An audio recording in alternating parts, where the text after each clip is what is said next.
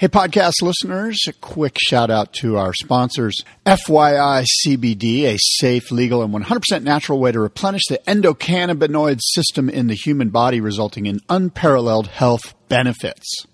Scientific studies show CBD provides therapeutic medicinal benefits, according to a 2013 review published in the British Journal of Clinical Pharmacology. CBD soothes nausea and vomiting, acts as an antioxidant to reduce free radicals that cause neurodegenerative disorders, and works as an anti-inflammatory to reduce swelling. CBD also stimulates appetite and relieves pain. My buddies John and Caleb run FYI CBD. I've been surfing with these guys for 20 years. Two of the most solid guys I know. Use promo code BOARDROOM20 at checkout at FYI CBD for 20% off. Promo code BOARDROOM20 at checkout for 20% off. Go to FYICBD.com. Monkey Surf Resort. The newly built Monkeys Resort is a luxury Tello Island surf resort in Sumatra, Indonesia, providing better access to premier Tello Island waves. MonkeysResort.com. I'm looking forward to my trip out to Monkeys Resort here this year in 2020. Killer waves, gorgeous accommodations. MonkeysResort.com. Check it out.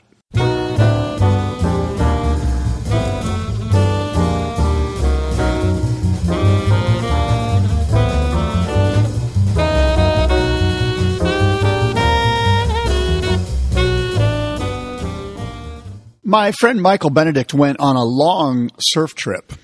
Many of us, if not all of us, have gone on a surf trip. Mentawais or Costa Rica, Morocco or Hawaii, wherever it was.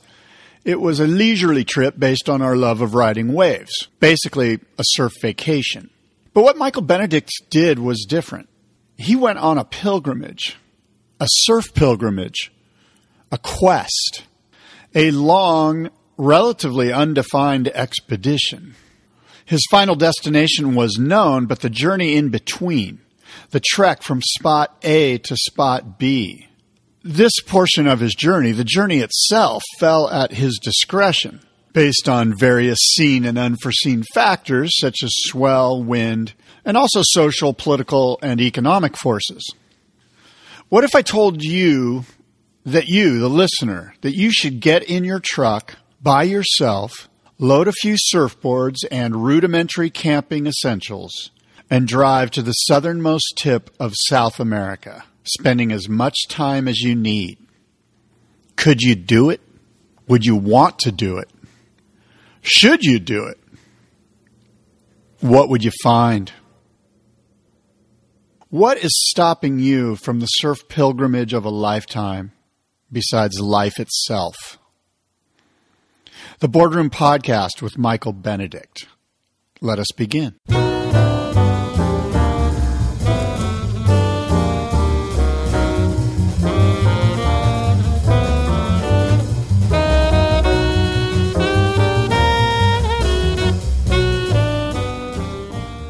Yeah, welcome to the Boardroom Podcast, Michael Benedict. By the way, do you prefer Michael or Mike?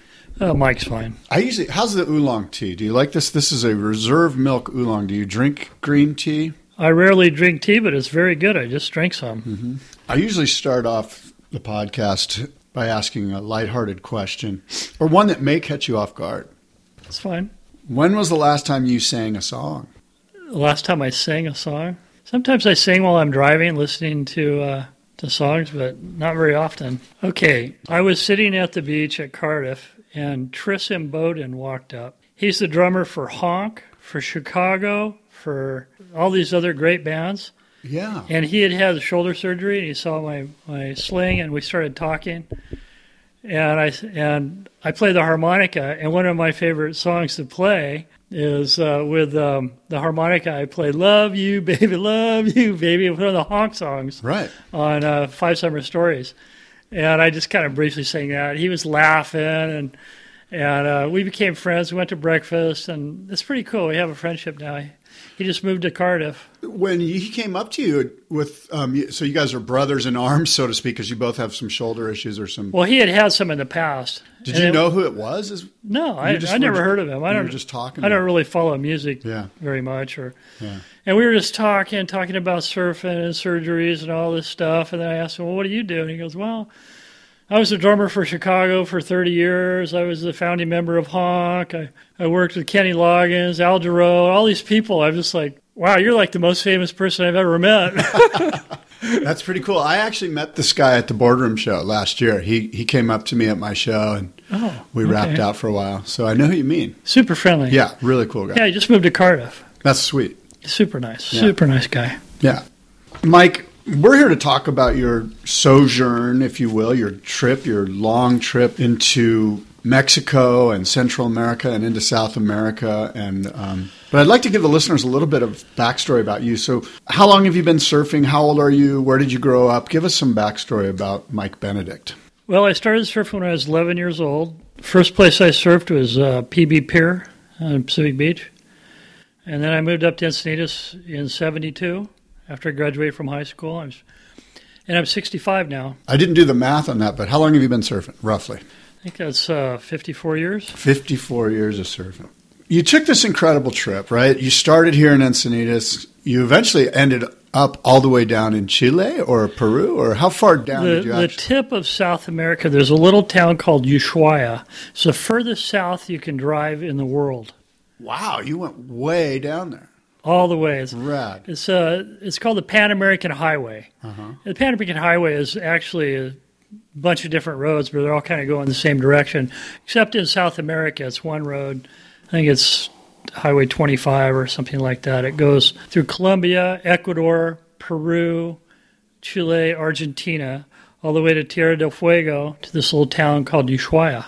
Wow. Yeah, it was remarkable. How long was your entire trip from the beginning to the end? About a year. A year. Help me out. Podcast listeners might not know this, but Mike's a good friend of mine. And as I recall, and I could be wrong here, Mike, did you start the trip with the intent of going all the way down there, or wasn't it just a trip to Baja and you just said, I'm going to keep going? Yeah, I had just recently retired, and I went to Baja for a couple of weeks, and I met this French guy and these two Australians that were at the surf spot about halfway down Baja, like in my own backyard, that I've been surfing for a long 50 time. 50 years. And this one guy was going to go down to the tip of South America on the Pan American Highway. And then the Australians have spent a year and a half traveling through Mexico and Central America, just having these great adventures. And we had dinner, and they go, well, what are you going to do? I go, well, go home. He goes, why don't you go to the highway and go right instead of left? And I'm like, yeah, why don't I? And so I was like, I could hardly sleep that night. I was thinking, why don't I do that? It wasn't even on the radar. I had no intention of doing this whatsoever. They gave me their book on Central America, and we became friends, and we talked more. And then I made a decision I was going to go. You're going to turn right instead of turn left. Yeah, but I went home. I did go home for 3 days and got some more surfboards and I got a couple of supplies and stuff like that. I was driving a 2003 Toyota Tacoma with 230,000 miles on it. A four-wheel drive? No, two-wheel drive. Mm-hmm. A pre-runner, so it sits up a little bit. Mm-hmm. And I just put really good tires on it, really strong tires, and they could handle all the bad roads and a very reliable vehicle. But I just had a little camper shell on the back, and I have my mat in the back, and I have a camp stove and 4 surfboards on top. And so when you came home, what other supplies were you thinking? Because I know when you went to Mexico, you probably like, okay, I've done this a million times. I've got my setup. I'm going to grab my stuff out of my garage or whatever. But when you came back, was there other things on your radar? Like, I might need this or I might need that. And so how did that pre-planning go? Well, I needed to get a book on South America. So I went to Barnes & Noble and picked up a book on South America. And I had the one on Central America. I needed surfboards.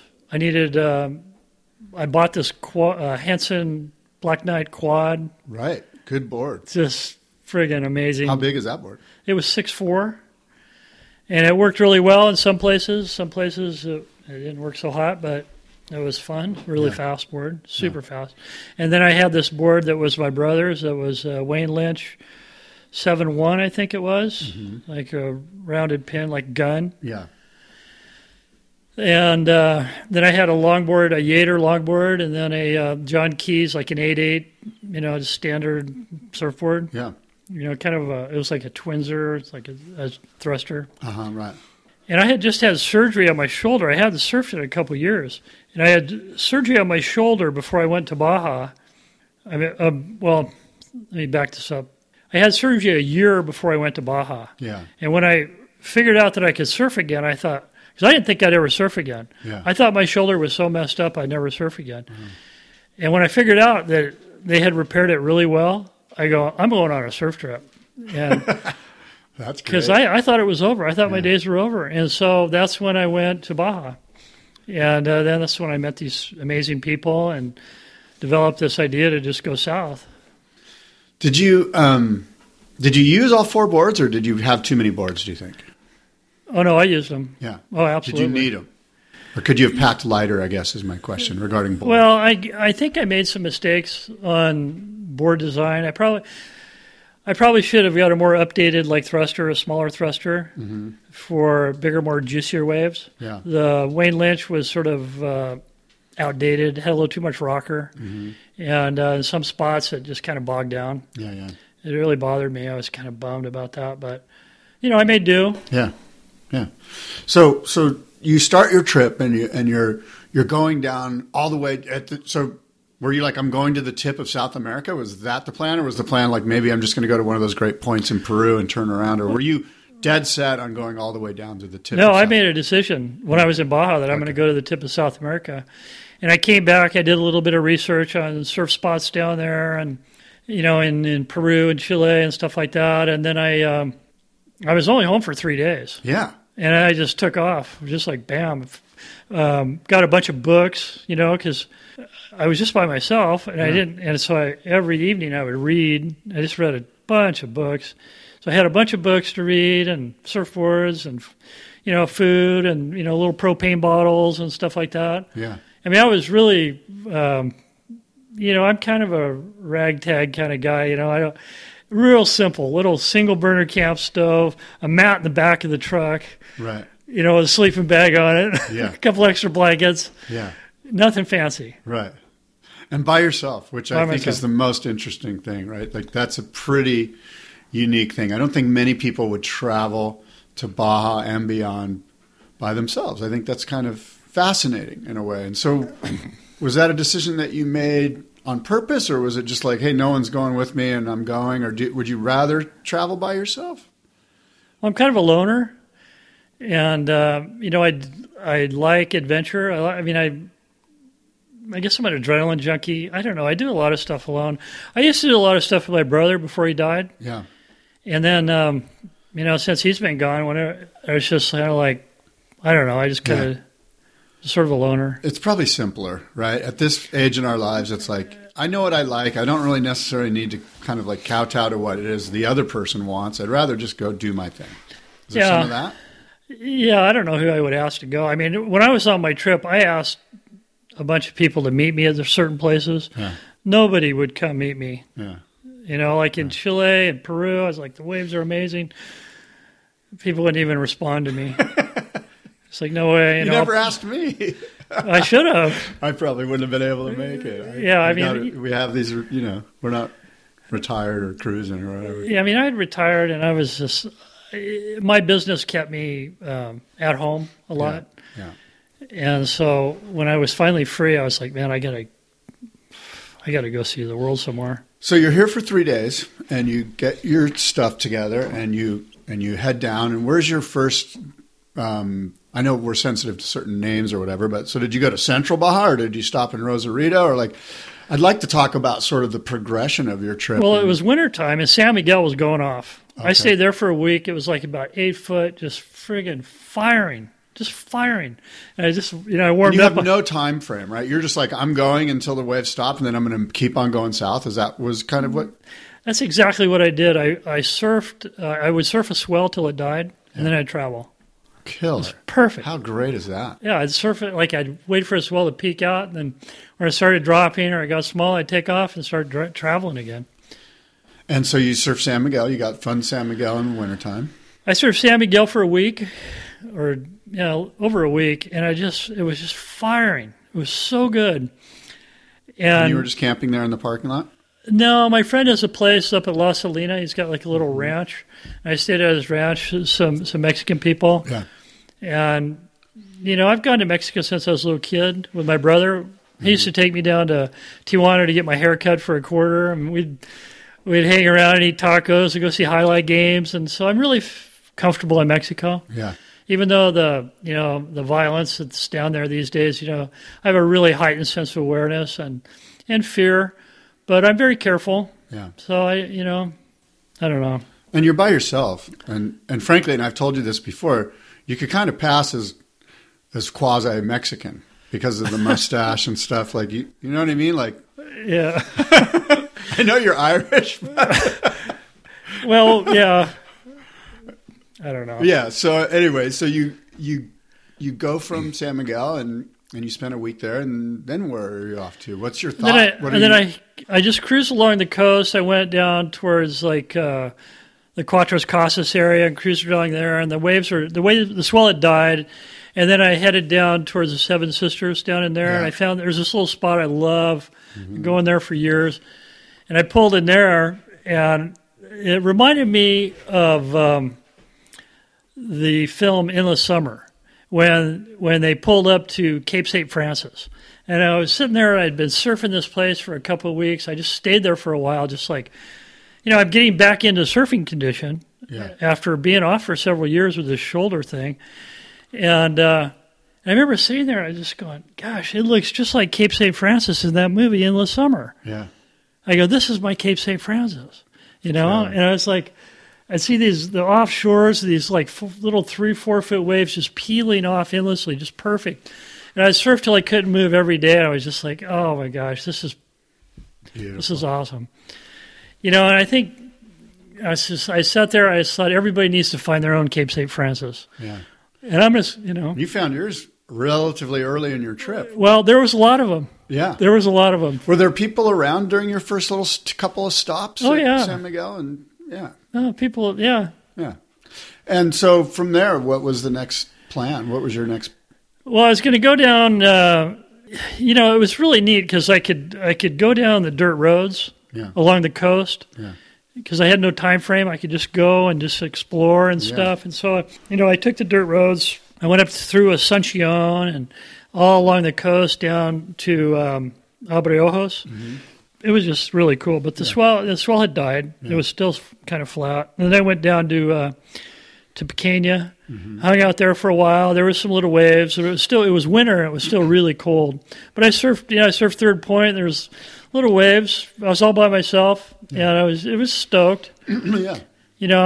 I saw this old friend of mine that was living down there that I'd known for a very long time. And had you seen him in a long time? Was this like a reunion? I hadn't seen him in a long time. Oh, cool. And he... a Mexican guy or no, a gringo. Yeah. But, drugs had taken a better part of his life, man. He was so messed up. Oh, that's sad. And I had approached him to maybe... Because I figured, I was a good friend of his. Yeah. In fact, we used to live together back in the 80s. Yeah. I said, why don't we go back and get into a rehab, And boy, that pissed him off. He didn't want to hear anything about it. He told me just I'm going to drink till I die and forget it. Yeah. And I took that as like, okay, I get the point. And I split, and then I started heading south, and I went further south, and then my girlfriend or Pam came to meet me down in La Paz for about a week. We hung out, rented a hotel, and then after she split, I went down to the tip, hung out down there, and camped at the tip. And it was springtime then. By that time, it was like April. Yeah. Semana Santa, which is Easter, and all the Mexican people, they come and camp on the beach, and it was really cool. I was at this place where I met all these Mexican families, and I just had a blast. It was really fun. So you were like down in the East Cape The East portion Cape. of... Yeah, Cool. just hanging out down there, surfing great surf, and no wetsuit, and just great waves and good people, and just had a great time. So I did that, and then it was really weird. This guy took a drone footage of me surfing. Yeah. I had that Henson quad. It was about 5 foot. I was just, I was You were surfing good. I was having a good time, and he brings me in, and he has this little RV. He goes, "Man, I got this drone footage of you. You want to watch it?" And I go, "Yeah, sure." So we started talking, and he shows me this footage. I was like, I'd never seen anything like that. It was amazing. And he starts asking me my name and all this stuff. And then he has this book called Freediving that my brother had taken the photograph that was on the cover. And there was an article about me in there. There were, freediving. And there was an article about him and all this stuff. So for the listeners that don't know, Howard Benedict is your brother, and Mike, you are both really excellent divers. And in fact, world-class divers. And I believe you or your brother hold some records or held a record at some point. Well, he had held unofficial world record for the biggest wahoo, 102 pounds. So he had speared when we circumnavigated Baja in his 26-foot boat back in 1983. Yeah. And he held that record for a long time, but since it's been broken by other divers, they've got much bigger. Yeah, they shot much bigger wahoo. Sure. Hey, a quick break in the podcast to tell you about FYI CBD, a safe, legal, and 100% natural way to replenish the endocannabinoid system in the human body, resulting in unparalleled health benefits. Use promo code Boardroom20 at checkout for 20% off. FYI CBD, FYI CBD. Use promo code Boardroom20 at checkout for 20% off. FYI CBD. Now back to the podcast. But this thing with this, this guy bringing this thing up about my brother, I got really emotional. Yeah. And how so? Like in a happy way or in a sad way? Yeah, I started crying. Yeah. Like that's sweet. I missed him a lot. Yeah. So I split. And I thought, well, that's enough of this. And so I went back up to La Paz and caught the ferry across to Mazatlan. Meeting this guy and seeing the book and sort of reliving some emotion with your brother made you leave that area? Is that what you're suggesting? Or you were just like, the swell's gone, it's time to move on? I can only stay somewhere so long. Yeah. Some people will post up for months. That's, Yeah. I like to see what's around the next corner. Right. I like to ride the next wave. I like to meet I just like to keep moving. Right. So sure. it was time to move on. Okay, gotcha. It was time to move on. So do you take the ferry from La Paz? Took the ferry from La Paz. How much does the ferry cost? Well, you have to get a permit, temporary import permit. I don't know. It was like $500 for the whole thing. It's maybe not even that much. I think the ferry itself was a couple $100. Yeah. I don't recall exactly. Yeah. Okay. It was, the whole trip was not as inexpensive as I thought it would be. Yeah. When Pam came down, we stayed in hotels. We'd eat out. I mean, Sure. I had some money, and I didn't, I didn't dirtbag it totally. No. Yeah.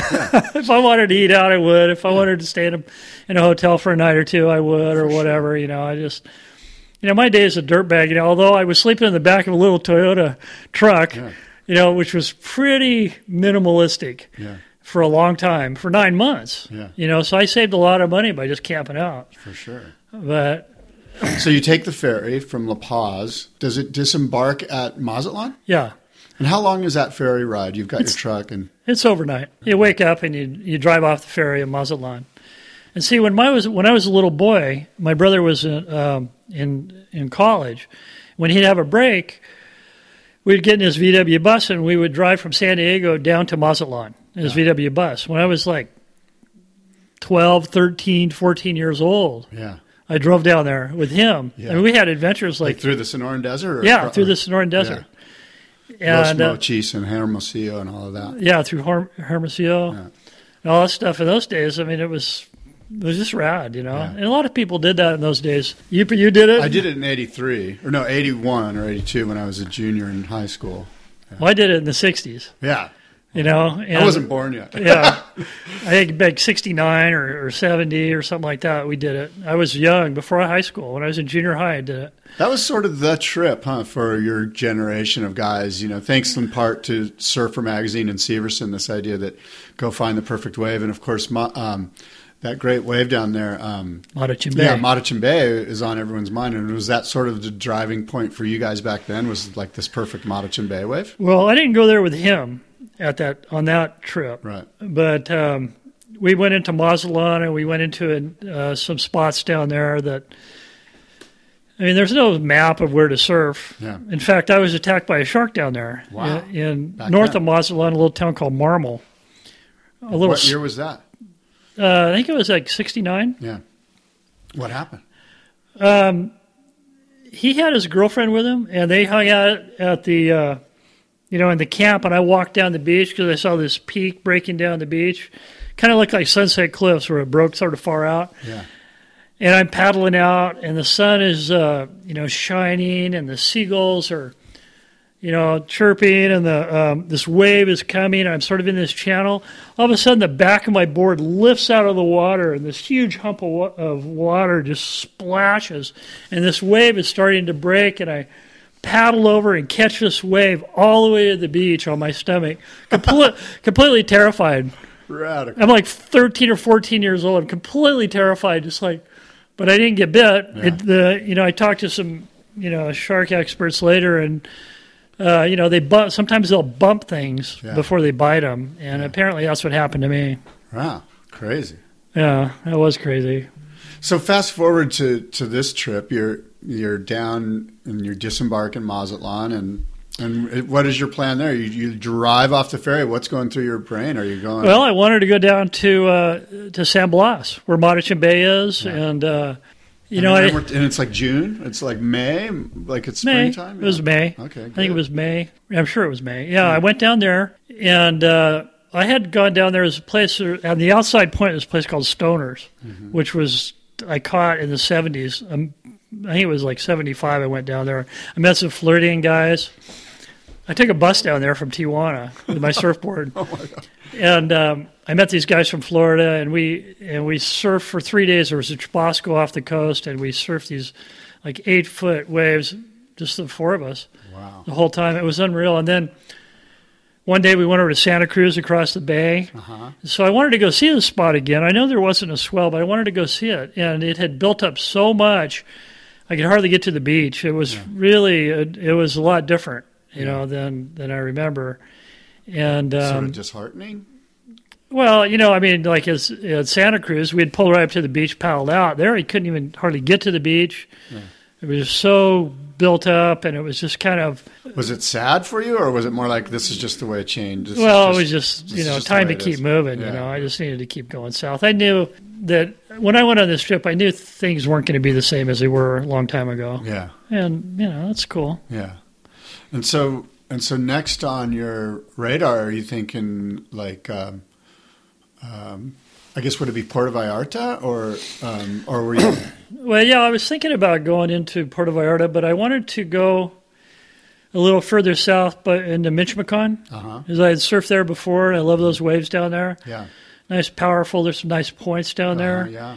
And there were a lot of travel warnings at that time. I was going to ask you about that. Yeah. On the Highway 200. Mm-hmm. And, being alone and being older, I was 63 when I embarked on this journey, and I, I was pretty careful. And so I decided to go on the Carretera, which is like the toll road. Mm-hmm. And it goes up to Guadalajara. You kind of bypass Puerto Vallarta. Right. And so I did that. I went up to it took me a while to get on the Carretera and just kind of bypass this whole region. Right. And then I was, for some reason, I thought I was going to go to Oaxaca. I thought, what am I doing? I'm missing all these waves. And I'm just like, so I came to Morelia, which is a city just north of Mexico City. Yeah. And I arrived there at night. And one of my things was I never drove at night. I rarely drove at night. Yeah. And I got stuck driving at night because I underestimated how much time it would take me. And so I get to the stoplight in Morelia, Michoacan. There's essentially no police. The cartels pretty much run that city. from what I've read. Yeah. And the whole state, frankly, I think. Yeah. And so, I'm just like, man, I need to find a place to park, a hotel or something, Yeah. And I'm at the stoplight, and I look over to my right, and this little moto pulls up next to me, a little, like, I don't know, 50 or a 125, like Honda or something like that. There's this little guy with this, like AK-47 strapped across his back, a Sicario, like a hitman, a Mexican hitman. Yeah. And he's just parked next to me. He's like next to me, waiting for the light to turn green. And I'm just like, whoa, okay, it's time to really find a hotel now. And I had, so I turned around, I saw this spot, and I checked into this little place. And but that's kind of an indication of where I was. Yeah. Lawless country in that part. And did that sort of continue to kind of turn you away from maybe going to some of those points those left points that are down in Michoacan? No. The next morning I drove down to the beach. Oh, good. And so like Tikla or whatever. Yeah, right in that region. And so no Pasquales? You didn't feel like going to that? I hit Pasquales on the way back. Oh, okay. Yeah, I was. Anyway, yeah, I didn't go. I surfed it on the way back. Right.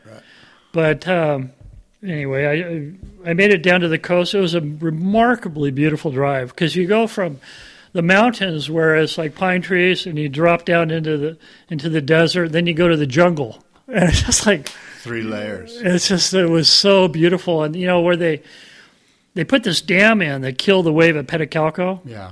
Is I surfed Petacalco in the 70s. Yeah. And but it made this huge lake. Oh my gosh, this giant lake, and I drove along that lake, and it was so neat. Cool. It was beautiful. Cool. I checked it. I got down there. I found this cool little cabana overlooking this left point break, and just like surf for a couple of weeks. Cool.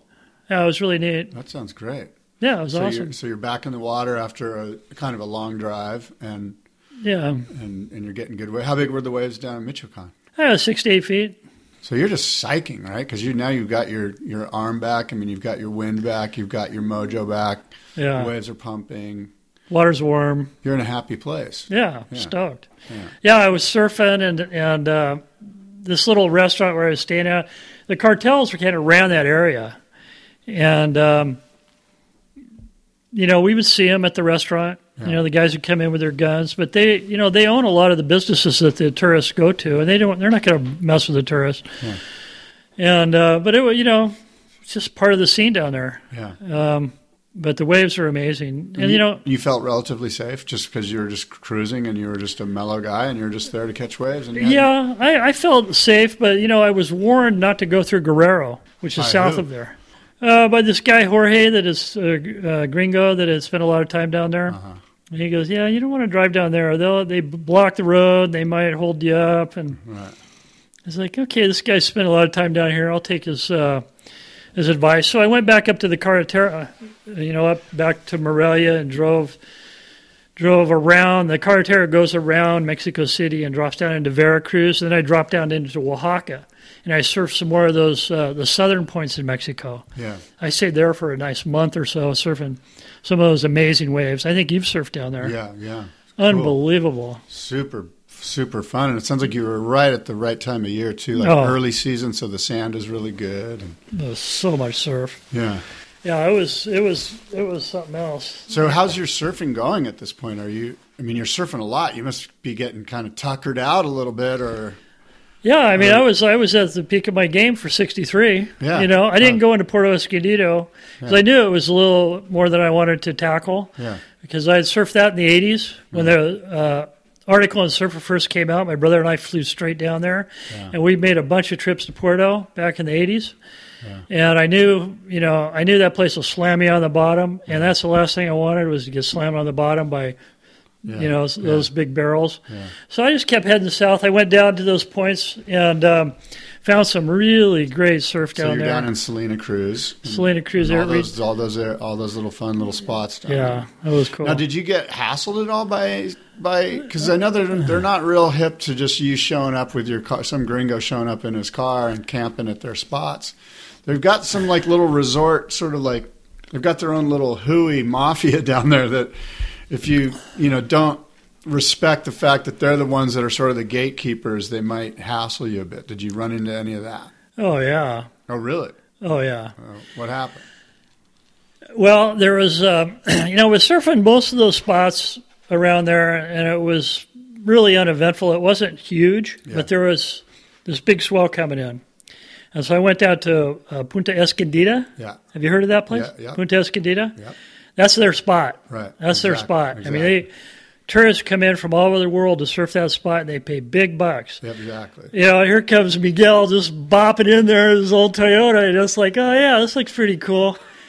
And, man, they let me know in no uncertain terms to get the hell out of there. Okay. And as it turned out, they had, other guys, they would put rocks to their windshield and threaten them. And, they threatened me like they're going to kill me and beat me up and all this stuff. And I was like, oh, yeah, okay, whatever. I just think that there could be other ways to handle it. Maybe like they could charge me or charge somebody or something like that. But this violence, this threat of violence, I think they're going about it all wrong. I mean, they have an amazing resource. So I left there and I went and I surfed Punta Conejo. Yeah. I know that nobody was there. They were all at Punta Escondida. Yeah. It was still going off. Yeah. Nobody there. It was just like, cool. Absolutely. And I had a guide. I had hired a guide. Oh. But he was from La Bamba. Oh. Instead of Salina Cruz. And the guide goes, oh, don't worry, And you got to hire a guide from their little town. Right. And, it was so political. It was just ridiculous. Yeah. So after about a month there, and I took off and went down to El Salvador. When you cross the border from Mexico into Guatemala, which is the next country, do you notice anything? Are you noticing that, the political situation or the social situation or the economic situation of the local people? Like, is there a stark contrast, or does it just feel like you're in now you're in the first Central American nation state? Well, Guatemala was a little sketchy for me. I arrived there at night at the border, and while I was waiting for the lady to inspect my vehicle, I got surrounded by a bunch of transadores. Those are the people that are crossing the border. They'll hire them to help them with the paperwork to go through all the offices. Because every one of these border crossings has a tremendous amount of red tape. Right. Unless you know exactly where to go and what to do and what to get snapped, who to pay, where to go next, it's really hard. And I speak Spanish, but I'm not fluent by any means. Yeah. And so, I was in the waiting area waiting for this lady to come look at my truck. And I got surrounded by about 10 of these transadores. In the back, my tailgate was open.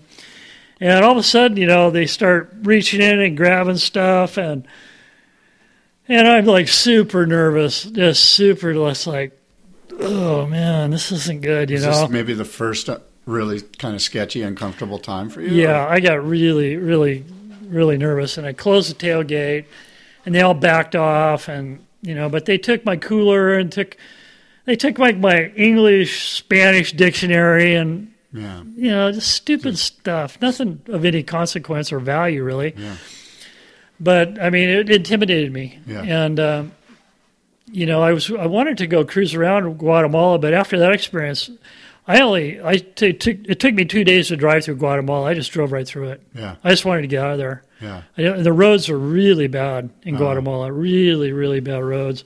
So you did notice then that there was like a difference between Mexico and Guatemala as far as obviously the terrain because the roads are bad, but the whole vibe. Would you say that the vibe was way different than Mexico? Like you made a note of a difference? Well, during my whole journey to the tip of South America, every 200 or 300 miles they speak different dialects. You come up against different types of people that inhabit these regions. And a lot of these regions in Latin America, people haven't left that little region ever. Yeah. Ever. Like you'll say, well, how long does it take to get from here to like a couple hundred miles down the road? And they'll go, 20 minutes. They have no idea. They've never left their little village. That's classic. So and Guatemala was I just blew through it. There was no place that I knew of to surf there.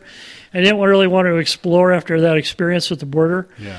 So I headed down to El Salvador. And crossing the border from Guatemala to El Salvador, similar bureaucracy, similar red tape, but was there a sigh of relief that once you crossed the border? Or? Not really. I mean, all this MS-13 stuff and hearing about all these guys, you know, I was kind of freaked out. And I hired one of the translators to help me with all the paperwork there. Yeah. This guy, Chewy, I think it was Chewy or something like that. We become friends on Facebook.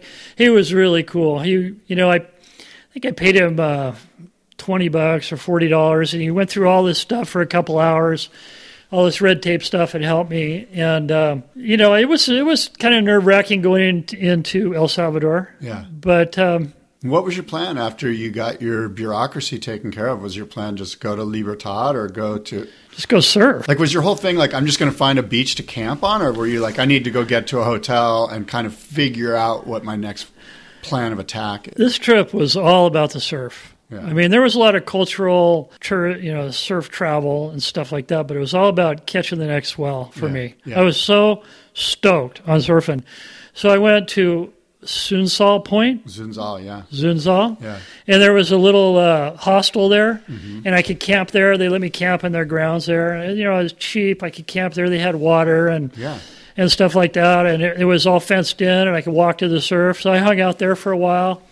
And the waves were okay. Yeah. It wasn't super good, but, Zunzal. Sunsal. Yeah, it's kind of like Swami's a little bit. It's a lot like Swami. It's not, it was fun. You been there? I've never surfed Zunzal, but I've been to El Salvador a few times. Yeah, yeah. And I've heard that Zunzal. I've heard it described as like Swami's. Yeah, it was cool, and I felt safe. I got accustomed to the people there, and I figured out MS-13 isn't walking around every corner. They're not around every corner, and it's like I know there's some bad people down here, but I didn't run into any of them. Yeah.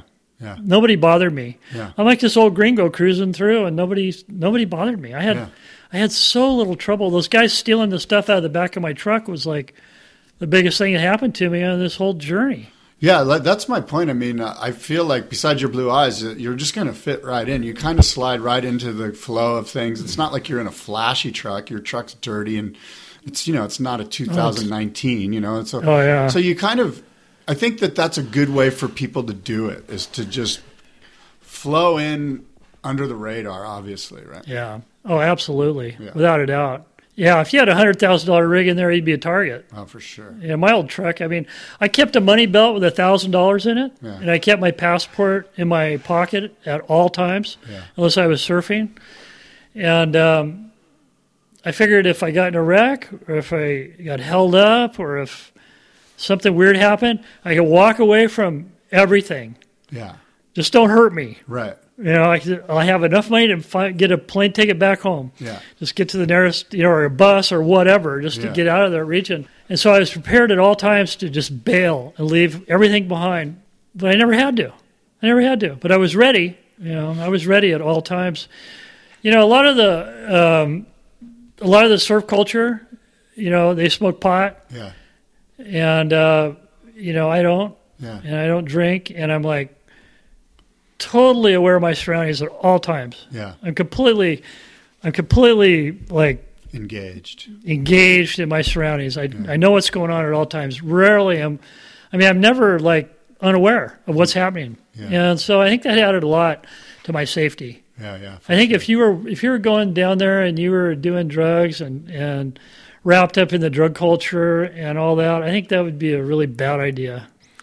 And I noticed, too, that because we're friends, that you would post stuff onto Facebook somehow. Did you have, like, a cell phone down there? Did you have a computer? Or how did that – or maybe I'm wrong. Yeah, I have an iPhone. Yeah, okay. And I was on Facebook, and there was, internet at all the little hostels and a lot of the campgrounds. Yeah. And I'd take photos and post them along the way. And a lot of my friends seemed to really enjoy my postings. Yeah. It was really cool. Yeah, okay. It was fun. I enjoyed it. I really wasn't much of a Facebook guy till then. And then I started doing, putting these pictures up, and everybody would love it. We were stoked. We were super stoked. It was neat. We were living vicariously through your trip. And frankly, I was amazed. I was like, wow, Mike's just going for it, man. It's pretty cool. From Zunzal, did you surf La Libertad? No. Okay. And did you consider going into those eastern spots down there? Yeah. That's where I went. Okay, so that's where I spent most of my Punta Mango. Punta Mango. Yeah, I camped there for a while. Did they let you camp there? I know there's some Brazilian surf camps there. There's a couple surf camps there. Well, there was a camp up on the hill. This lady, Christina, runs this like little place where she cooks pizzas and food. Oh, okay. There's like a little camp there, and they have some cabanas, and it's like a 10-minute walk down to the break. And that was pretty cool. I liked it there. It felt pretty safe. Yeah. And I stayed there for a long time and just, oh, man, I love that spot. I got the deepest barrel of my trip there. Yeah. I got really shocked. It was fun. And Mango, is that the one that's just up from the main break? Or cause I surfed there twice, but I'm getting it's up from Las Flores. Okay, yeah, Las Flores. And then, so there's that house above Las Flores, which I think is a surf camp. And then Mango's like really good lowers. It's like a rock cobble point that has a full tube section. A full barrel on the takeoff. Really good. That's where that Wayne Lynch worked well. Yeah. Worked good there. All my boards worked good there. I tried the longer board. I tried my little fish. They all worked good there, depending on how big it was. But these swells would come in, and the Brazilians, they bring. I mean, in the morning, they would come in with boatloads of these Brazilians. Yeah. There'd be a whole bunch of guys out, and then they'd leave. Yeah. Then it'd be all to me and the other guys that are hanging out there, and we'd have it all to ourselves, or not to ourselves. The place is kind of busy, but I mean, it was so worth it. The waves were so good. So like 10 or 12 guys, and then the Brazilians would show up in a boat from their camp, and there'd be 25 guys. Or more, Or more, and then it would get back to like 8 to 12 guys, maybe a little onshore texture by this point in the afternoon. Exactly. Yeah, so it would get a little busy. Yeah. But, when you're standing right there, you can catch the evening. You just catch the sessions.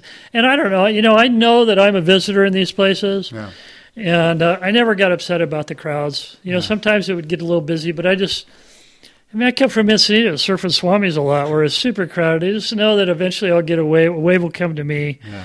And I just don't, I don't get worked up over it. Got a good attitude about it.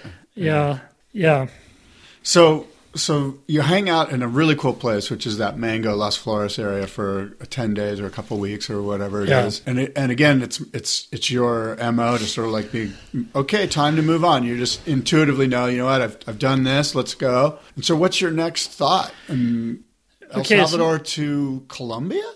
Or no. Well, we had to go Costa Rica. I'm sorry. We had to go to Costa Rica. Right. But first, we had to go through Honduras and Nicaragua. Okay. Yeah. See, I apologize. My geography's not the. That's all right. At the time, there was a civil war going on in Nicaragua.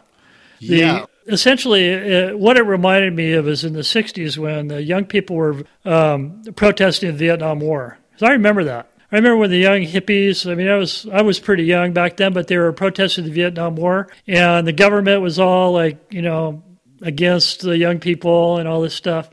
But in America, except for the Kent State event where they killed 4 people, our government didn't shoot the protesters. In Nicaragua, they do. Before we had crossed the border, they had already killed 350 protesters. Holy shit. And there's only 2 roads that go through Nicaragua. There's the road that goes on the west side of the lakes and the road that goes on the east side of the lakes. And I had met this, and we started watching the Tico Times and the Havana Times on the internet. Mm-hmm. And we found out that there was a break in the violence. There was supposed to be a little ceasefire type thing, And so we thought, well, I caravaned with this couple from Australia. This guy, Harry, they're in their 20s. Where did you meet them? I met him in Oaxaca. Right. And we caravaned together, and we were in Punta Mango, and we were like, we wanted, we're like, what are we going to do? Are we going to end our trip because of this? Oh. Or are we going to go for it? Mm-hmm. And so then let's just watch this. Let's just watch the situation. We saw this little break in the violence, and we said, let's go for it. So we packed up the next morning and drove through Honduras. It took us a couple of days it took us like 4 days to drive through El Salvador, Honduras, and Nicaragua. Yeah. And so the story that I wanted to share with you is when I crossed the border from Honduras to Nicaragua, there's we decided to go on the East Road because that's where none of the big cities are. And the big cities of Leon and Managua are on the West Road. and we thought we'd avoid the violence. So we go on the East Road, and I get a couple of gas cans. I fill them with gas because I thought, if this place is under, in this situation, I'll need extra gas. And there was also this other couple that was kind of on the same time frame as us, this French couple. So we all pull up at the border of Honduras at the same time, the border of Honduras and Nicaragua together in the morning. The amount of paperwork and red tape in Honduras, it took me 5 hours to get through it. 5 hours of get this stamped, wait for this guy to look at this, go over here and have this done, blah, blah, blah. In the meantime, they told me that I couldn't bring the gas into the country. I'm like, okay. So I take the gas cans out of my truck. I go, where do you want them? And they go, in the warehouse. So I take them over to the warehouse, stick them in the warehouse. Those are the rules, right? I'm not going to argue with you. The French guy, he had 2 5-gallon gas cans, and he completely had a meltdown. He had this really angry posture towards these guys. He was ranting and raving and just really mad, really, really upset. Yeah. And before we had gone into Nicaragua, we bought a bunch of cigarettes and waters and sodas and chips and all this stuff because we heard that there were roadblocks throughout Nicaragua. And it's best to, give the people that are giving the roadblocks cigarettes or water or sodas or whatever to kind of put them at ease, make friends with them. This French guy just had a meltdown, right? So he... Do you feel like you're attached to him at this point? Or No, we're separate from him. Right. He arrived before us, but I watched his behavior. I was just like if you don't get arrested. What are you doing down? The border of Honduras and Nicaragua, and you're acting like this? Are you kidding me? So anyway, he ends up leaving completely out of his mind, mad. And then after 5 hours, When you say he left, what do you mean? He had to turn around and go back? No, they let him through. He got all his paperwork done, they let him through. After, we get done with all our paperwork, the guy brings me over to the warehouse and gives me my gas cans back. He gives me my gas back. Oh, and I was just like blown away. Did the French guy have to leave his gas? Oh, yeah. Oh, okay, yeah. So he gives me my gas cans back, and so that's when I realized, that attitude is the difference between an adventure and an ordeal. Okay, it's all in your attitude. If you're going to have an adventure or you're going to just have an ordeal. Yeah. Like to the French guy, it was an ordeal. To me, it was just kind of cool. I just hung out there all day and talked to these Honduras people, people from Honduras and Nicaragua, and it was cool. Yeah. And the East Road through was no big deal, right? Well, no, it was. We hit 15 roadblocks. Okay. 15. I mean, what do the roadblocks look like? Like federales? No, it's young people that have blocked the road off with Oh, it's the protesters. The protesters. The government. Okay. And so they stopped all the commercial traffic. All the semis are stopped for miles. I know. The truck drivers just pissed because they got work to do, or they're just... I don't think anybody was pissed. They're just standing there. They just realized this is... Nobody seemed mad. Okay. So we just bypassed... I mean, it was like a 2-mile line. The first roadblock we come into, we bypassed... we went right up to the front of the line. How? In the left lane. Oh, okay. You just drove right up to it? Yeah, we drove right up to it. We bypassed all the... Were people mad that you were passing them? I don't know. We just went by them all. It's let's go to the front of the line and see what's going on. Yeah. So we get up there, and there's a full-on protest. It was so much like the Vietnam War. There's a stage, and the guys up there, blah, blah, blah, blah, talking, and they have the... fireworks. When I first heard the fireworks, I thought there was gunfire. And I was like, oh my gosh, what did I get myself into? I come to find out they're like fireworks. And do you understand what they're saying, what their actual protests? Yeah. I mean, I can get along, but I can't understand real rapid Spanish. Yeah. And then as soon as they got done with their speech and their music, they had a band up there. They were playing music. It was a trip. Yeah. They let us through. First people through. They let us through. Boom. And we put a sign up through the windshield that said "Turista." Oh, good for you. Yeah, we're tourists. Yeah. We're not part of this conflict. Right. Boom. 15 roadblocks. Exact same thing. They let us through every single one of them. Oh, that's cool. We'd pass out cigarettes and all this stuff, and it was all attitude. Once again, that attitude. The Australians were super cool. I was super cool. We were just like, yeah, whatever, and made it all the way. It took us 2 days, and we made it to to Costa Rica. And it was kind of hair raising. 15. It was hair raising. It was kind of sketchy, but they did have gas down there. you know. Guy told me they had gas. So. And obviously, if you're picking the East Road, you're just bypassing the idea of surfing in Nicaragua at this point in time. Oh, yeah. Yeah, at the time, I mean, that wasn't even an option. Yeah, right. You're like, let's just get to Costa Rica. I wanted to get to Costa Rica. I didn't want to end my trip. I had a long way to go. So in Costa Rica, I imagine you got some super fun waves. Now we're in the middle of summer, and it's on. Yeah. Oh, yeah. Pam flew down and met me in Costa Rica, and we spent a bunch of time. We went all through...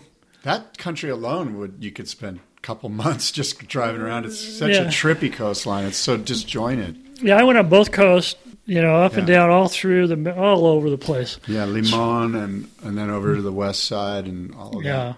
Yeah, Antigua or Puerto Viejo, the southern part. Yeah. And all the way up, and it was the rainy season. It was raining. It was raining so much. It was insane. Yeah. But...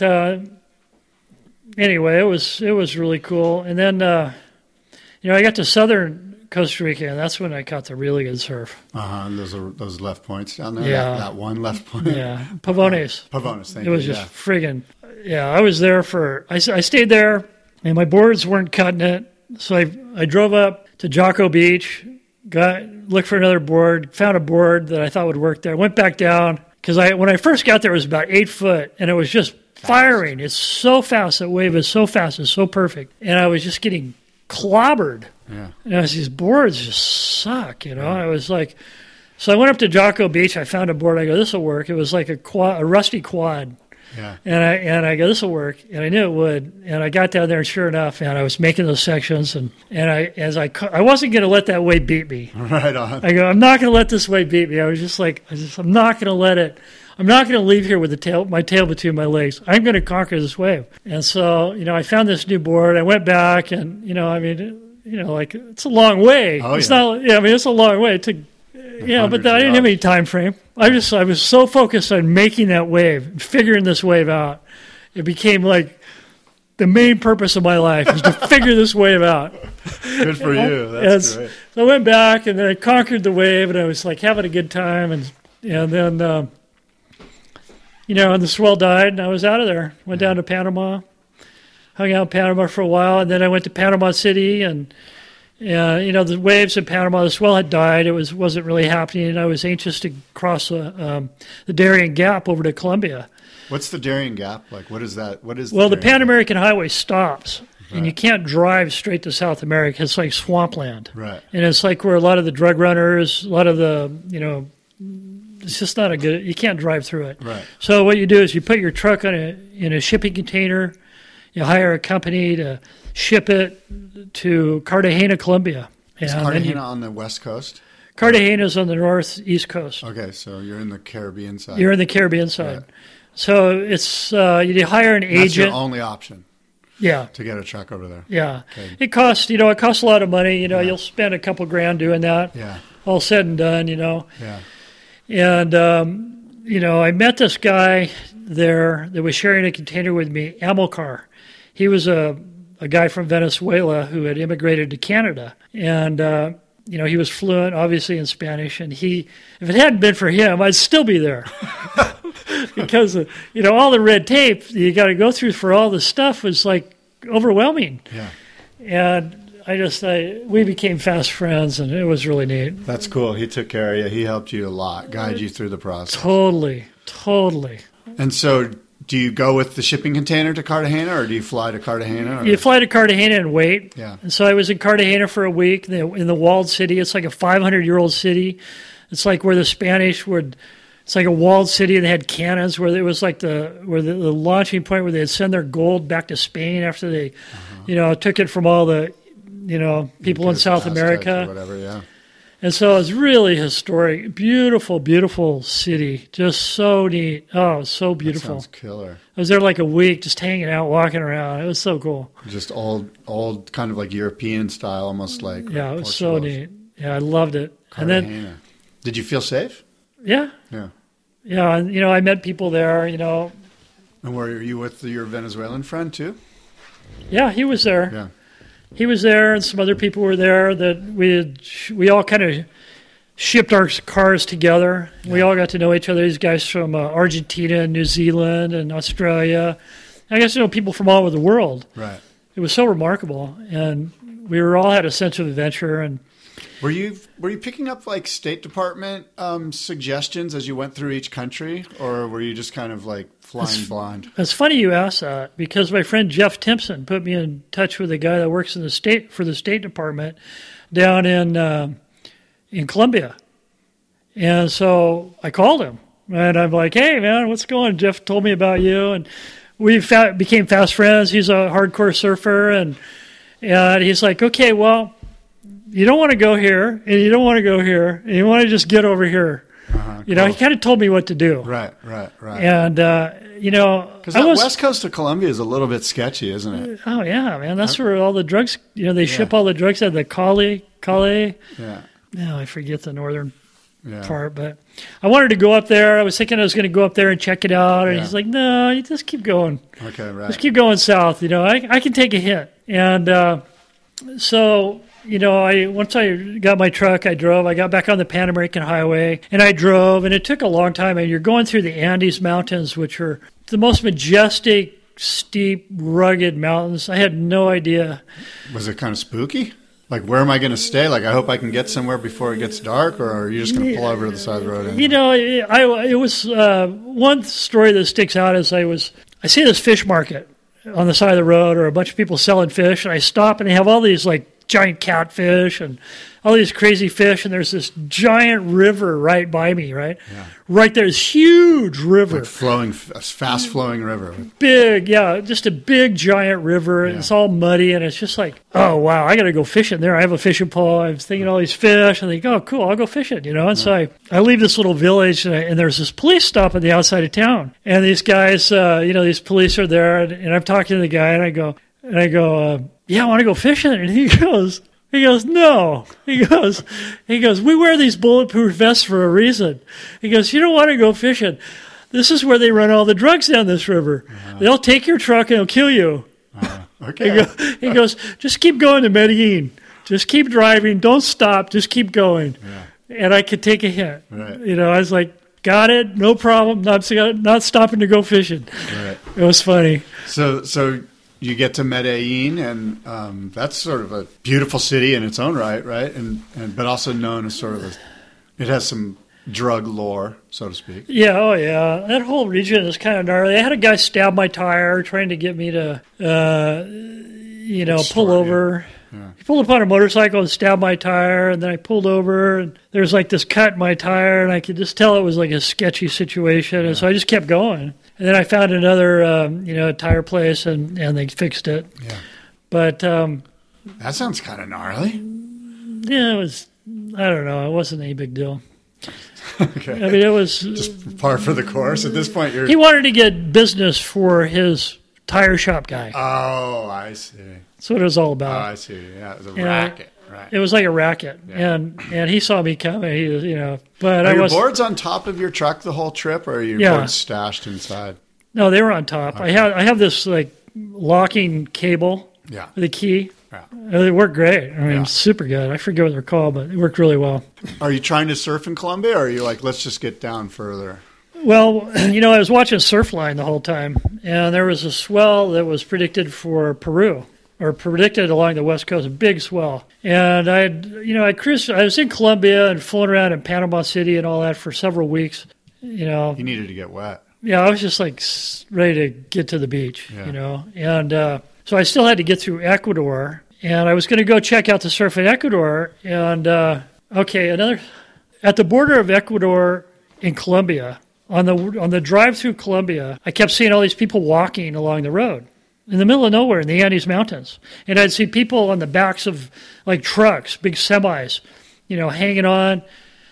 And I come to realize that they're Venezuelan refugees. All the people that are fleeing Venezuela because of the economic situation down there. Yeah. And in fact, at one stop, people gave me Venezuelan money for just for like $1. I gave them a few pesos, and they gave me like a stack of Venezuelan money. It's worthless. Exactly. These people are fleeing the economic tragedy that's going on in Venezuela. So I'm at the border of Ecuador and Venezuela, and here I'm like 63, and I'm I've got my truck, I've got this money, I can fly home anytime to my cool house in Encinitas, And I'm in this line, like with hundreds of Venezuelan refugees, hundreds and hundreds.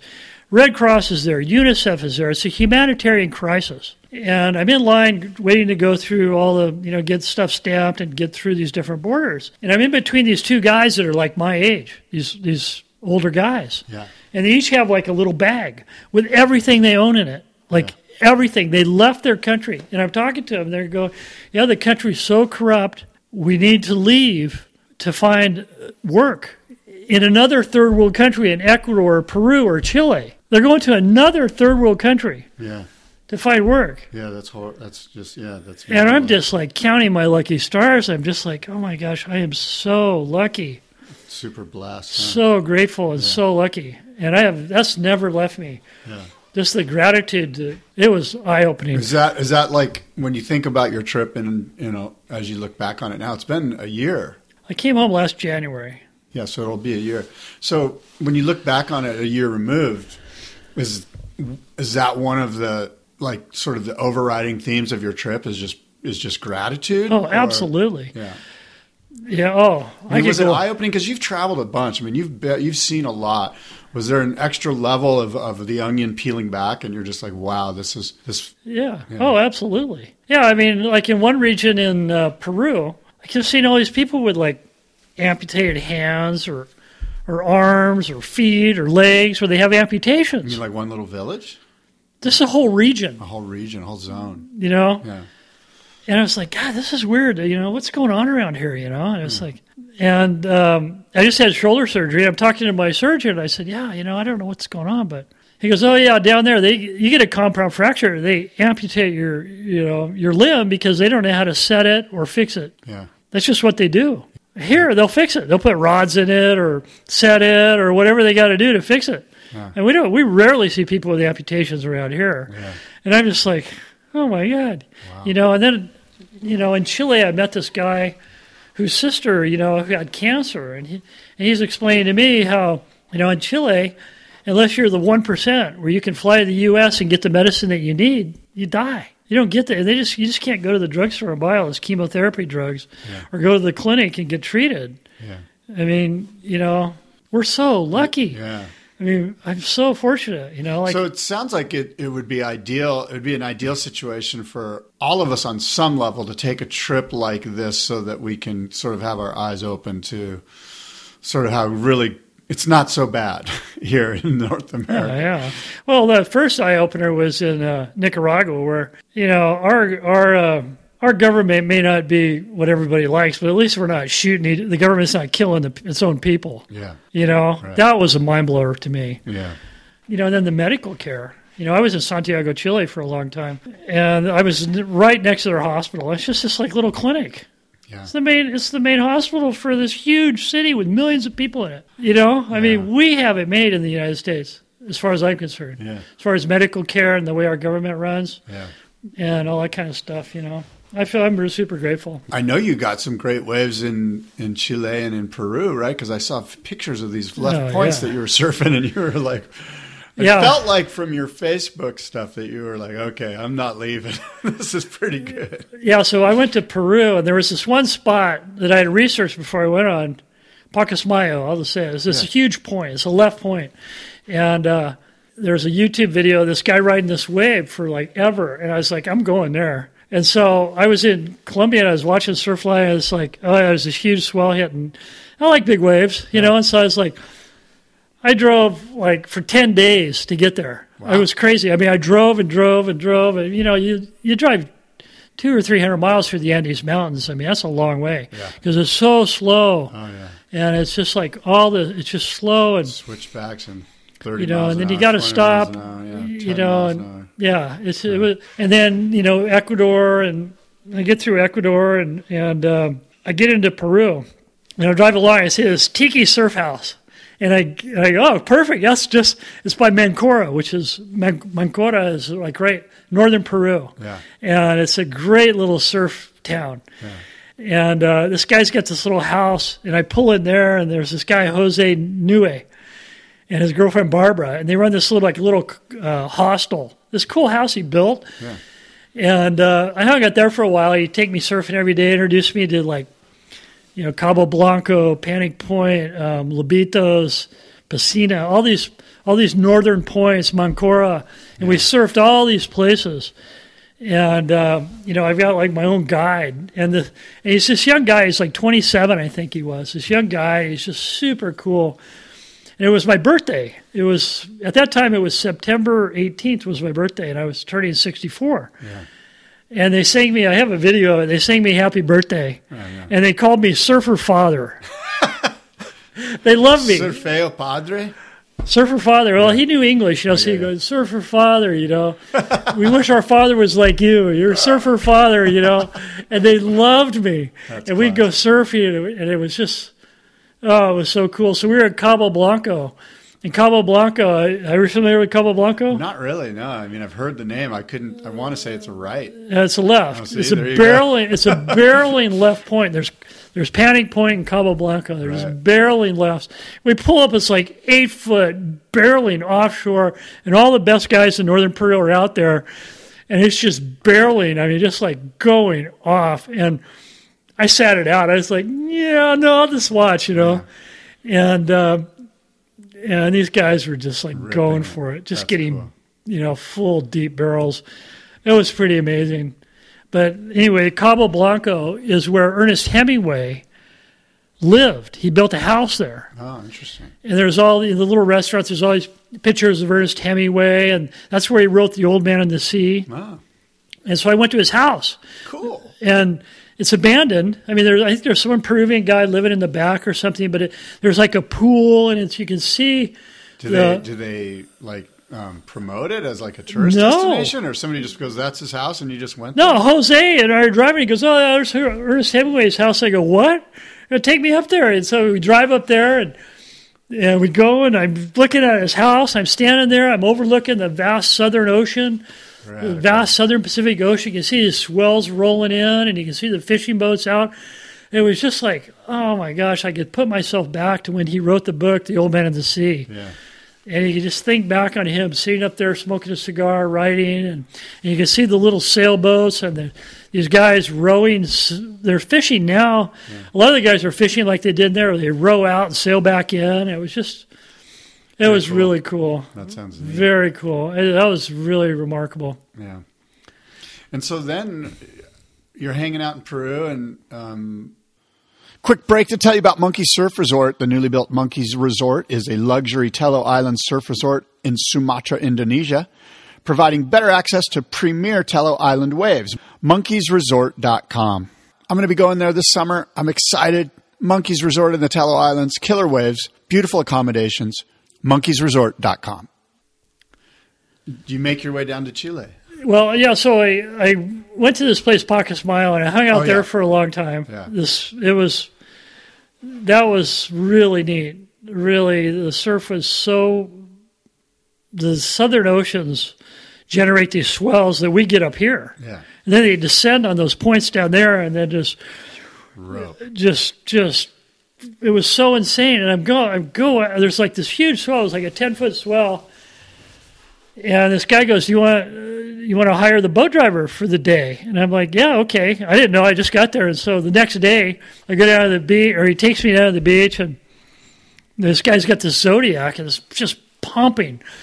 So this guy in this Zodiac, there's about a half dozen of us, and he takes us out to the peak. We drops us off. We ride these waves. They're like a mile long, one after another, all day long. It was insane. It was insane. That's just like a dream come true for a 64-year-old. You're like, dude, this is like shit I was thinking of when I was 13. Yeah, and it was like a deep water wave, and it wasn't like, hairball coral reefs underneath me, like in Indo. It was like I never hit bottom, and it was a lot of power. Not a real barreling wave, just a big, long wall. Yeah. It was really nice for me. It was perfect for me. I never got worked too bad. It was just like, I really, really enjoyed it. Yeah. And then there's the Chicama down the road, it was like half the size.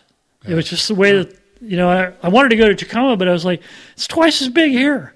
So I just surfed there, and then when I split, I went down to Chicama, and it was like, 2 or 3 feet, and I just kept going. You were over it, yeah. Then I picked up Pam in Lima. She flew down to Lima. Yeah. And we surfed Playa Hermosa, which is where Pico Alto is, and there's all kinds of breaks around there. Yeah. And that was really fun, really fun. I didn't surf Pico Alto. I wanted to. It breaks way out at sea. There was nobody out. And it broke. And it's like, Yeah. I could surf it. I know I could ride that wave, but there's like nobody around, and I was just, Why isn't there anyone out there? and I didn't. So I didn't. I just surfed the little spots. There's a whole bunch of spots right there, and we stayed there for like 10 days. Rented a cabana right on the mountain. This little, it was so cool. It was so neat. We'd walk into the little town there, and eat. And Did you ever go to any of the churches and like a service, like a church service? Catholics, I imagine they're Catholic. No, I went in. Part of the trip was after we left northern Peru, we went into Cusco, which is where the Inca civilization lived. And we went up there and touristed around. Yeah. And the Spanish had built, on top of the Inca civilization, they built their giant, huge churches. Yeah. We took tours into some of those. It was pretty disgusting what they did to the Inca civilization. Right. You felt sort of, it felt wrong to kind of like be. It was wrong. Yeah, but to be a tourist in a Spanish church, it felt sort of. Well, it's past history, man. It happened so long ago. I mean, I'm just an observer. It was fun to see. I mean, we all know generally, that Spain invaded and did horrible things. Was there a tour that explained all of that stuff, or did you just kind of pick up on it through your own? Well, I bought that South American guidebook, and we read about all these places we'd visit. Yeah. But I'm not really a tour guy. Like I didn't go to Machu Picchu. You got to take a tour. Yeah. But there's so many ruins in that region that I could just drive up to these certain ruins where there's nobody out. It was just remarkable. Oh, that's cool. So I was just kind of doing my own thing with Pam, and we had a blast. We had so much fun. And so now you're not, I imagine you're not, are you thinking, okay, I'm almost at the end of the road here, even though you're turning around and driving all the way back? Well, I wasn't at the end of the road. I still had to go through Chile and Patagonia and Argentina. Yeah. And we still had a long way to go. Yeah. So we stayed up in the mountains for a week or so, and then we'd had enough of that. Went down to the beach, just got to get back in the water, and went down and went through the Atacama Desert. It's like the driest place on earth. Some places I don't think it's ever rained. Wow. That was a remarkable adventure, and we toured along the coast, and I found this unbelievable I found this wave. And this guy, Jamie, and this wave right in front of his house just left. And I stayed there for a while and surfed that wave every day. And there's a few local, Chilean surfers. And it was just so bitchin'. So cool. Incredible. And then we headed down, the big goal was to go down to Punta de Lobos. But anyway, we went down there to Chile. And there's to Punta de Lobos. And there's this left that, once again, these big Southern Ocean waves are descending on this left point. And I rented this house right overlooking the break, like right overlooking the wave. There's it's right next to the Patagonia, friggin' hotel, and there's a little shop and their place. Yeah. This house is right next to that. So I rent this place for a month. How much is it to rent? It was like $50 a night. $50 a night. Something like that. And I just figured, So it's not like a 3-bedroom house, like a gorgeous house, or a smaller little cabana? It was actually 3 units. Uh-huh. We had a kitchen, and it had this deck, and I could sit there and, watch these waves all day long and surf all day, every day. And oh my God. In this town of Pichilemu, which reminded me of Encinitas like 50 years ago, it was so cool. It was the whole vibe down there was so similar to North County a long time ago. It was like a lot of surfers, and they have this farmers market on Saturdays where they block off the roads, and they have all these fresh fruits and vegetables that were super beautiful, really neat, really cool. And we loved it. We loved it there. And I was like, okay, I'm done. We're just going to stay here. We're just going to stay here. I'm just going to surf. I don't want to go anywhere else. Yeah, you found it. Yeah, I'm just this is my nirvana. Yeah, this is my Cape St. Francis. This is my other Cape St. Francis. How many Cape St. Francis moments did you have? I had 4 of them. Yeah. And so we were there, and Pam goes, and wait a minute, where are you going to the tip of South America? I go, yeah, it was 2,100 miles. And wow. And I don't, and I just, I'm done. And she's like, you can't end your trip now. Right. So she motivated you. Yeah, she's like, you can't. He said, we got to go. And so, yeah, you're right. And so I left my surfboards down there at the house, and we made a strike mission to Ushuaia, which is the tip of South America. Wow. And it took us, we drove, 300 or 400 miles a day, and we went through all of Patagonia and into Argentina and went all the way to the tip of South America, this little town called Ushuaia. We're at, Tierra del Fuego. We crossed the Straits of Magellan on a ferry. Historic, the Straits of Magellan. Yeah. I mean, super historic waterway. The currents and the wind is just howling. And it's the summertime there, so it's not all full of ice. It's nice, or relative pretty. For there. Yeah. It's like Still the Arctic. cold. It's like being up near the Arctic Circle, but south, the Antarctic. Yeah. And so we get to Ushuaia, which is like the staging off point for Antarctic expeditions. Yeah, for Shackleton, maybe. Shackleton and all those, all those people that go out there, and it was. So this is like the ultimate. This is like the trip of a lifetime in many regards. I mean, when you have 2,100 miles still to go and you're driving in a car, I mean, you have so much time over your trip to just have sort of self-introspection and to be grateful and to be thankful and just like this is a fabulous thing. Well, yeah. When I was 63 or 4, I was 64 at that time. My brother was in a home with dementia at 64. Yeah. And he died at 67. And I was like, if I'm ever going to do something, now's the time. Because who knows, I might get what he had. Yeah. Yeah. And so people ask me, was I afraid? Well, I'm more afraid of getting that than traveling through South America. Yeah. And there were times I was afraid, but I was super careful. And I was careful. Yeah, you're careful. Like we made sure we were secure. We never drove at night. We made sure we were in a secure location at night. Yeah. Because the people told me never drive at night. They'll block the roads off and rob you. Yeah. You will get robbed, and so, I heard that a long time ago. In fact, I didn't turn my headlights on for like a year. Honest to God. I just drove in the day, I was super careful, and nothing happened, consequently. Yeah. So we got to Ushuaia, and we hung out there, and that was just amazing. And we're overlooking the Beagle Channel. As the Beagle, SS Beagle, which is the boat that Darwin was on when he went to the Galapagos and established the theory of evolution. Yeah. I mean, this is history. There's so much history.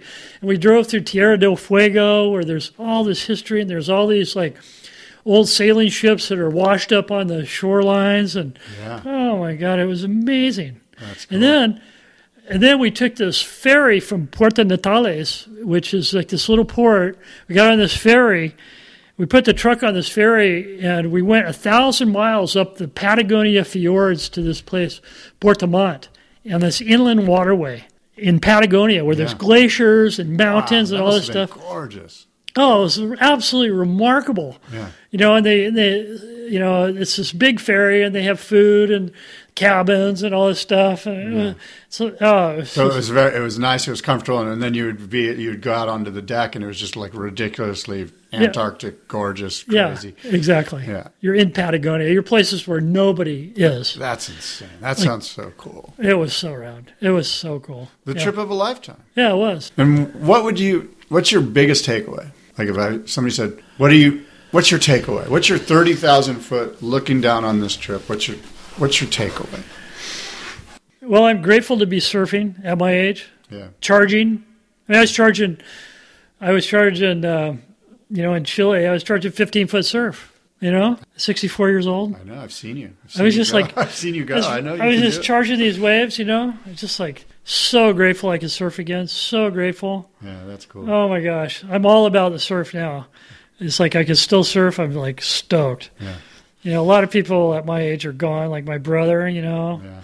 And other people I know, or they can't surf, they're all messed up. I'm still really healthy. Yeah. Super stoked to be traveling and then have the money to be able to do this kind of stuff, and then to be, live in the U.S., to be able to fly home and get treatment if I have something wrong with me.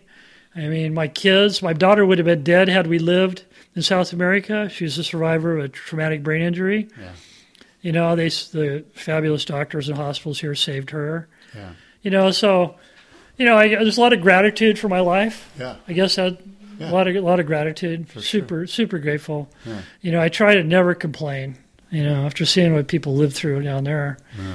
I mean, imagine getting a broken arm and they cut your hand off. I mean, what the heck, Well, I know that the Facebook post that you posted when you were down there on your trip, with those of us that were lucky enough to follow along, I think that gratitude and that stoke definitely spilled out into the photos and into the little, cool. the little words that you sent us. So it was cool. Neat. And then, real quick, so you turned around and came home. You did this whole thing backwards. Well, I flew back to Santiago, and there's Facebook groups called Pan American Travelers Association, and I met this lady, and we put our truck on. Or I put my truck. We hired a shipping container. I shipped it from this town by Santiago, Chile, to Manzanillo, Mexico. Oh, okay. And I flew back. I flew up to Manzanillo and picked my truck up and drove home. Cool.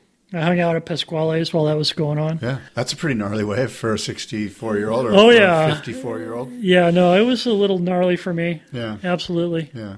Yeah, I didn't surf it a whole lot. Yeah. It was, It's a fun place to hang out, though, and kind of check it out. Although Tecoman's kind of a gnarly city. The guy got killed right outside the hotel. Yeah. When I was there. Oh. And you mean on the beach or in the town? Just down by. Have you been to Pasquale's? Yeah. Yeah, down by the water. Or by Edgar's? Just past Edgar's a little bit. Yeah. And I had enough of that. Yeah, I was just like, as soon as my truck came in, I drove straight home. Yeah. I drove from Manzanillo all the way back home, all the way up. I came up through the desert. Yeah, through the desert. Through I wanted to get back in the U.S. Yeah. I'd had enough of. I mean, Mexico. When that guy got killed that night, because it was Saturday night. It was Saturday night, and they were partying right outside the hotel, a bunch of guys. And I was like, I'll just stay in my room. It's like, this is no place for some old gringo to be. Yeah. And then the guy got killed. I was like, I am so out of here. Yeah. I am so out of here. For sure. And, nothing happened to me. I never had any threats or anything like that. It was just the vibe. Yeah. And I'm sure it was other drug-related things like that. Yeah. One of the things that happened to me is I met this lady on Facebook in the Pan American Travelers Association, put my truck in a shipping container with her van. Well, she was a pot smoker, and then they had dogs check the container. Yeah. And so it held up our going back home because they had to search her van and search all my stuff. They took a lot of my stuff. I learned a valuable lesson not to put my truck in a container with somebody I don't really know. Luckily they never found any drugs. You could have been tied to that situation. While that was going on, when I found out the dogs were coming to look at the truck the next day, I took a taxi to the airport in Chile and I flew home. I left my truck behind. I flew home. All the paperwork was already done. Yeah. I flew home. I was like, man, and I was sweating it at the airport because I thought if I get pulled into her drug problem, this is going to be a real bummer, But luckily she had nothing. They had rifled through every square inch of our stuff, taken all kinds of useless crap that was gone, and it was frustrating. But I learned a valuable lesson. Yeah, that's a good one. Not to, just to steer as far away from any of the drug scene as I can, especially down there. I think that your travel log's super, obviously it's fascinating, and I think it's going to be, I hope it'll be helpful to listeners. I know there's a lot of people that would love to take an adventure. This is a pure adventure you did, Mike, and I think talking about it in this podcast is going to be inspiring. I know I'm inspired. It's going to inspire people to do it and to do it sort of the right way and maybe pick up on some lessons that you offered here in this sort of travel log, if you will. So thanks. Thank you, Scott.